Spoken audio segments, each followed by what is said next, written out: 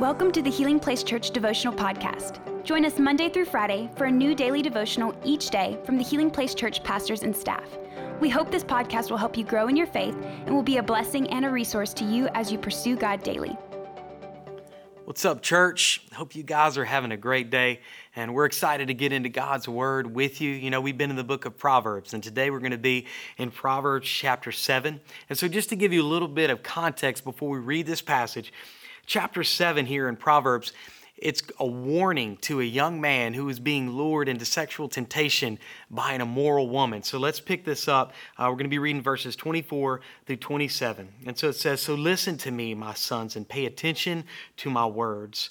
Don't let your hearts stray away toward her. Don't wander down her wayward path, for she has been the ruin of many. Many men have been her victims. Her house is the road to the grave. Her bedroom is the den of death." You know, what a serious warning about what can happen to us when we fall into sexual sin. And you know, just a few observations from this passage. And the first thing is, you know, one thing that's unique to Proverbs chapters 1 through 9 is they're written from the perspective of a father to a son or to a child. And, you know, wisdom, it's intended to be passed down from generation to generation. You know, as parents, we're called to be the spiritual leaders of our home, and it's our job to pass down the wisdom that God has given us, the wisdom that we've gained from our experiences in life to our children, to help them to be able to navigate and to handle the things that they're going to face. And so we want to make sure that we're passing down the wisdom that we've received to our children as well. In this passage, it's a warning from a father to a son about sexual immorality. And, you know, I want to be clear, this isn't just for sons, it's also for daughters. It's not just for men, but it's also for women. You know, everyone is susceptible to sexual temptation. And so this isn't just a men's issue or a women's issue. This is for everybody. And so as we continue, just wanted to point that out. You know, one thing I remember my dad always telling me is that Satan will show you the beginning of sin, but he never shows you the end. He'll show you the pleasure, but he never shows you the pain. He never shows you the consequences of sin. You know, he'll show you that moment of instant gratification from pornography, but he'll never show you the shame and the guilt that comes with an addiction that you can't get free from. You know, he'll show you a moment of pleasure with somebody outside of marriage, but he won't show you a sexually transmitted disease or an unwanted pregnancy or the emptiness that you feel when that moment is past. You know, he'll show you a moment of innocent flirtation with somebody at work because it makes you feel better about yourself, but he won't show you a broken marriage and the impact that that could have on your children. You know, unfortunately, our decisions, they don't just affect us. They affect everybody in our sphere of influence. There's a ripple effect. And so this is why we've got to be so vigilant in guarding our hearts and making sure that we are keeping our hearts pure. You know, this verse, it says, many men have been her victims. You know, Pastor Mike mentions this all the time, and it's such a good way to put it. You know, you look throughout the Bible, you look at Samson, he was the strongest man in the Bible. Solomon was the wisest man in the Bible.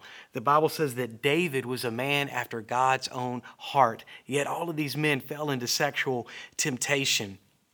That tells us that no matter how strong you are, no matter how wise you might be or how godly you might be, we can all let our guard down and fall into sexual temptation if we're not careful. But listen, the good news is this. God, He's equipped us. He's given us the tools and the resources that we need to be able to overcome temptation. The first thing He's given us is His Word. You know, God has given us the truth of His Word. He's given us instructions, the principles, the path that we are supposed to walk down. And I know sometimes people can feel like God's commands are restricting, but honestly, they're meant to give us freedom. Like any good parent, boundaries aren't meant to limit your kids. They're meant to protect them from things that could destroy them, things that could harm them. Because the truth is, we lose freedom whenever we get outside of God's boundaries and we get bound up in different stuff. God wants us to be free, and so He gives us boundaries that we can live in. And I really believe that if we live according to God's principles and according to His Word, that we will live a life that is full of joy and peace. Amen. And so he's given us good instructions. We just have to live them out. And the way that we live them out is through the power of the Holy Spirit. God has given us his Holy Spirit. It lives inside of us, and his Holy Spirit gives us the strength that we need to overcome temptation. Romans 8, verses 12 through 13, it says, "Therefore, dear brothers and sisters, you have no obligation to do what your sinful nature urges you to do. For if you live by its dictates, you will die.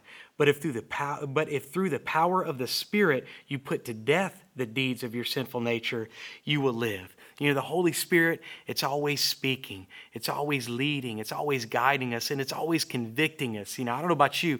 I love the conviction of the Holy Spirit. It doesn't bother me at all. I'll welcome it. It keeps me from making bad choices. It keeps me from making bad decisions. It keeps me on the right path. And so we don't ever want to ignore the voice of the Holy Spirit. We want to be sensitive to it because it's helping lead us in the right way. You know, I'll finish with this, talking about Solomon. Solomon is the author of Proverbs, and he's writing from experience. You know, the Bible says that Solomon, he had 700 wives and 300 concubines. He had 1,000 women at his disposal. That's a lot of women.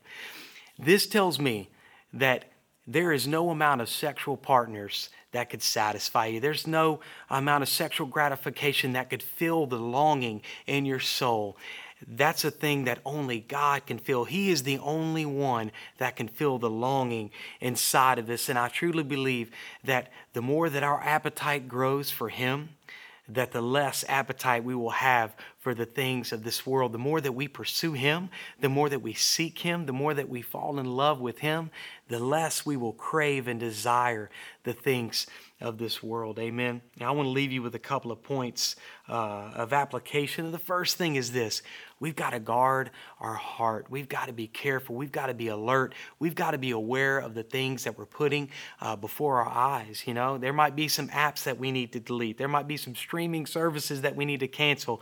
We might need to put a filter on your phone. Whatever you need to do to keep your heart pure. I know for me, I try not to have an idle mind. When my mind wanders, sometimes it can go to the wrong things. I like to stay busy. It helps me keep my mind and my heart fixed on the right things. The second thing is this: you know, maybe you've fallen into some of the things that we've talked about today. Maybe you've had problems with pornography. Maybe you've been in unhealthy sexual relationships outside of marriage. I really believe that God, he wants to bring healing to you. He wants to bring forgiveness to you. He wants to restore you. You know, God loves us more than we could ever imagine. And, you know, I believe that he wants to minister that to you today: healing, forgiveness, and he wants to give you a hope for your future. Amen. I'd love to pray for you as we finish. God, we love you, and I thank you for your word. God, I thank you that you love us enough, God, just to give us a warning, God, to protect us. God, we thank you for your word, God, that shows us the path that we are supposed to go down in life. God, I thank you that you want what's best for us. And so, God, we just pray this morning that you would help us to be a people that would keep a pure heart. And God, if there are people today that are struggling with shame and condemnation, God, from past sins, past failures, God, I pray that you would give them hope. God, I pray that they could walk in forgiveness and freedom today in the name of Jesus. God, we love you. We thank you. It's in your name we pray. Amen. Thank you for listening. Take a moment to subscribe so you don't miss any of the daily devotionals, and be sure to share with your friends. For more information about HPC, visit healingplacechurch.org.